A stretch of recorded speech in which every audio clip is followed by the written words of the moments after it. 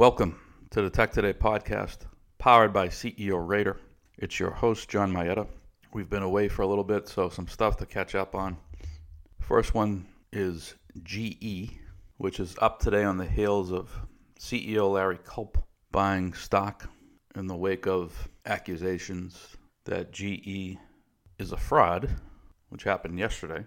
Harry Markopolos, the Madoff whistleblower, issued a report that was very critical of GE's accounting and talked about how GE didn't count for its full exposure, particularly around its reinsurance unit. And look, there's been chatter since I was in college that GE manages earnings, that how does GE always do it in terms of making numbers. I'd say that chatter was most hot when Jack Welch was in place. I remember being in business school and having a gentleman who had consulted for GE who said that GE has forgotten more about accounting principles and how to manage earnings than most people know about accounting. What does that mean? It's just indicative of sort of the sentiment that GE was doing something to always meet or beat analyst estimates, but they had different levers that they could pull, not all of which were operational. And then when I got into the business, I missed that whole Jack Welch period, so I wasn't an analyst covering GE at the time.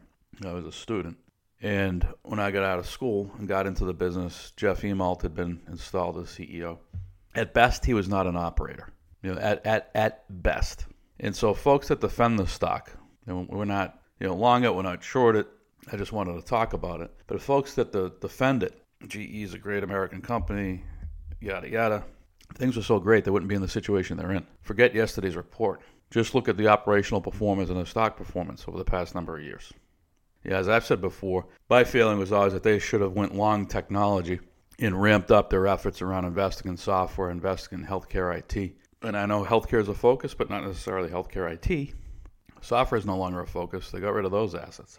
And instead, they're going long on old, heavy, industrialized assets. Is that where you want to be when software is clearly eating the world, to borrow a phrase from Marc Andreessen? And so I'll link to the report. I went through it. I'll link to it. 175-page report that's, I think, clearly lays out Markopolos' findings, the report that he and his team assembled. Forget whether or not the language may be inflammatory in terms of using words like fraud and such. Forget whether or not Markopolos is being compensated for the report. He is. It is what it is. It's out there. So you've got to address it. And Culp addressed it by buying shares, which is good. But if you wanted to be devil's advocate, you could say, well, he's buying the stock to buy time.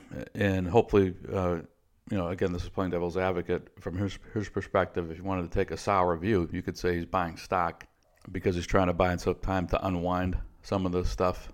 And in the process, maybe sell shares at a higher price and buy at a time everything's out in the open. He's completely out of the stock.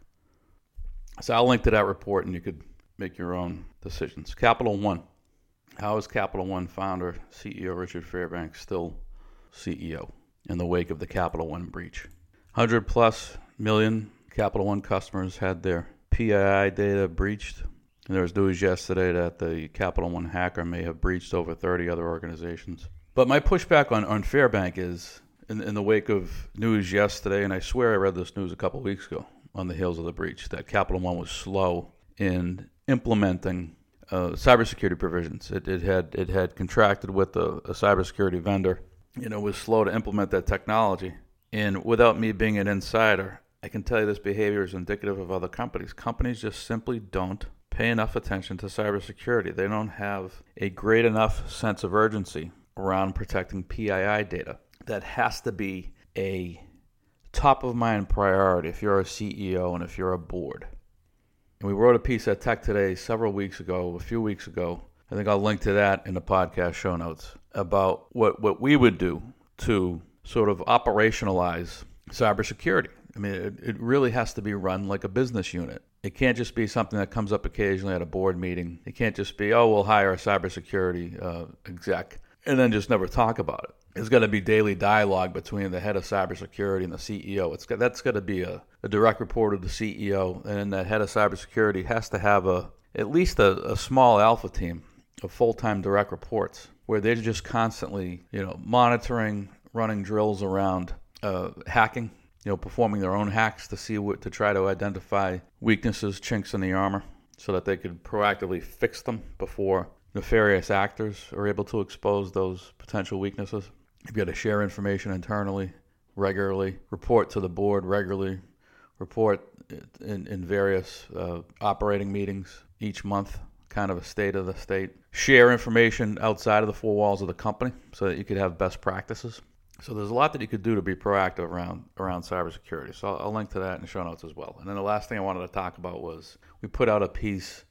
I think I did a short form video and then wrote an article at Tech Today around 3 potential targets for activist shareholders. And those include AT&T, IBM, and Roper Technologies. Not that that's going to happen tomorrow, but that these 3 companies will be on the sort of in a file for when the stocks for any of those companies potentially roll over. In the case of IBM, you could say the time is now because the stock hasn't performed for years. So let's just start at the beginning. So AT&T, the issue there is the company acquired a subscale content asset in Time Warner, and the crown jewel of that purchase being HBO.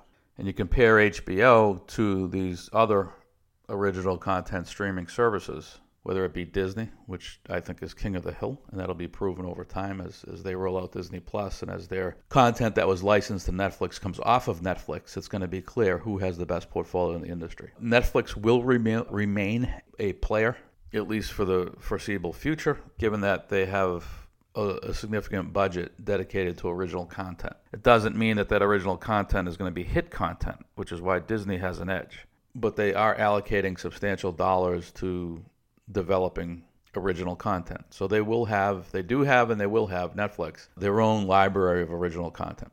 And that budget's significantly larger, I would think, than HBO's, even under AT&T, given that AT&T's legacy business is a capital-intensive business. Then if you move over to IBM, I don't know that I included this in a note. It may have just been something that I tweeted out on top of the note. But we started advocating a few years ago that IBM acquire information services assets as a way to differentiate its business. So the company doesn't really have a history of acquiring application software companies. They have acquired a few, but nothing in the way of like an Oracle, for example. They've always wanted to play more in the infrastructure layer, more with data. And so, I thought information services would be a great place to play. So companies like my old firm, Solera, companies like Verisk, companies like FactSet, companies like IHS, now IHS Markit. And the little note we put out was that at one time, now this was a ways ago, almost 10 years ago when I was a banker, but the information services companies that I had mentioned in this tweet and that I just recited off, and I think I just recited all of them. There was a time when you could have acquired all those companies. I think maybe SS&C was one, if I didn't mention them a moment ago. You could have acquired all of them for less than $10 billion in the aggregate 10 years ago. And they were substantial businesses 10 years ago. There was real revenue, real earnings, real cash flow, much better margins than what IBM had. And it would have been a way to create a unique, differentiated information services portfolio that touched capital markets, banking, and insurance, 3 verticals where IBM has a footprint. And instead, they kind of do nothing. They overpay for things like SPSS, Unica. They invest in Watson. They fold these acquired assets into Watson. They reorg Watson I don't know how many times. They are a laggard in cloud computing because they were late to the game. A laggard in analytics, a laggard in AI. And so you're late to the game. And in AI, cloud, those are scale game. It's a scale game. And if you're not one of the top players, in cloud, I'd argue it's AWS, Azure. Those would be the 2. Google's, kind of next layer down, tier 2 player. As far as consumer AI, Google would be the leader there. But IBM doesn't register anywhere on the AI scale or the cloud scale. They are a laggard.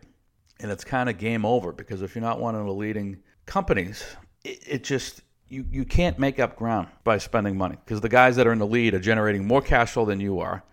The stocks are working more than yours is. So if you do start to catch up to a point where those companies need to invest, they can invest and frankly outspend you. But even more than just the capital required to invest, when you're talking about AI, it's, as we've talked about before in the podcast, the efficacy of the algorithms are more a function of the data, the quality of the data, and the amount of data that's coming into the system that then helps the algorithms train themselves. The machine learning piece, the deep learning piece, and Google's at a place where IBM's never going to catch them in that regard. The amount of data they have coming into their AI machine learning platforms as a result of Google searches, voice queries, and so forth. Images with Google Lens, things like this, the assistant, I mentioned voice. So they're capturing quality data at a faster rate and at much greater scale than IBM is.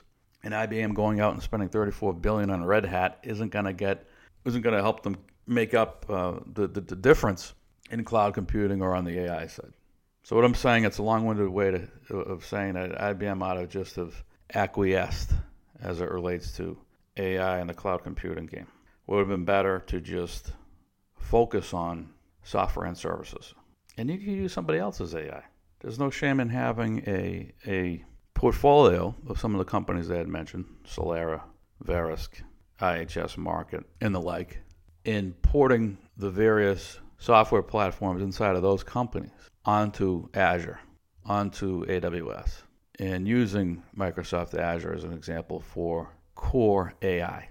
And then your IP is sort of the decision support systems that sit on top of the core AI, the workflow, the user interface, the customer relationships you have that enable you to process, claims data as an example. So everything that sits on top of the core AI platform supplied by Azure, in this example, is your IP. Because at the end of the day, we've written about this, AI is going to be like electricity. It's going to be infused in everything. And there are only going to be a handful of core platforms. Beyond that, all the IP and the value is going to sit on top of those core platforms. And that's an enormous opportunity. And that's where IBM should have invested as opposed to chasing cloud. It being what, number 10? And then last is Roper Technologies, ROP. And that's one where the stock has worked. The financials look great. It's just more of a strategic issue where they are acquiring subscale assets, subscale software assets. iPipeline was one from last week. Large opportunity there, but just because a larger company now owns iPipeline doesn't mean that market opportunity is going to be monetized in the near term. You can't force a market before it's ready. There was one that was acquired some months ago, I want to say out of the UK. I believe it was a simulation software company, one that kind of looked like Ansys, if I recall. And rather than spend small dollars on a player that's number 3 in the market, number 5 in the market, number 10 in the market, despite what I said about GE at the beginning of this podcast, one thing that I think Jack Welch got right was you've got to be kind of number 1 or number 2 in the market in order to capture the lion's share of revenue and profitability. So I think Roper would be much better served pursuing leaders in 2 or 3 industry verticals under the software umbrella, under their software effort, and becoming number 1 or number 2 in those verticals to the extent that's possible when you're competing against guys like Oracle as an example or Workday. But picking verticals, hell, they could pursue the similar strategy to what I advocated for IBM. Although those assets that I had talked about that IBM could have acquired for less than $10 billion in the aggregate some years ago, some of those are now trading at $20 billion valuations. So a little too large for Roper to pursue. But along those same lines, Roper could pursue larger assets that would give them the benefit of economies of scale. And we talk about in our piece what some of those benefits are. And I'll link to that piece as well. So we've got the GE report from yesterday that I'll link to. We've got the cybersecurity piece that we wrote around Capital One and how we would stand up a cybersecurity organization to operationalize that effort. And then we've got the third piece will be the 3 companies where we think activist investors are keeping tabs that I'll link to. That's all for now. See you next time.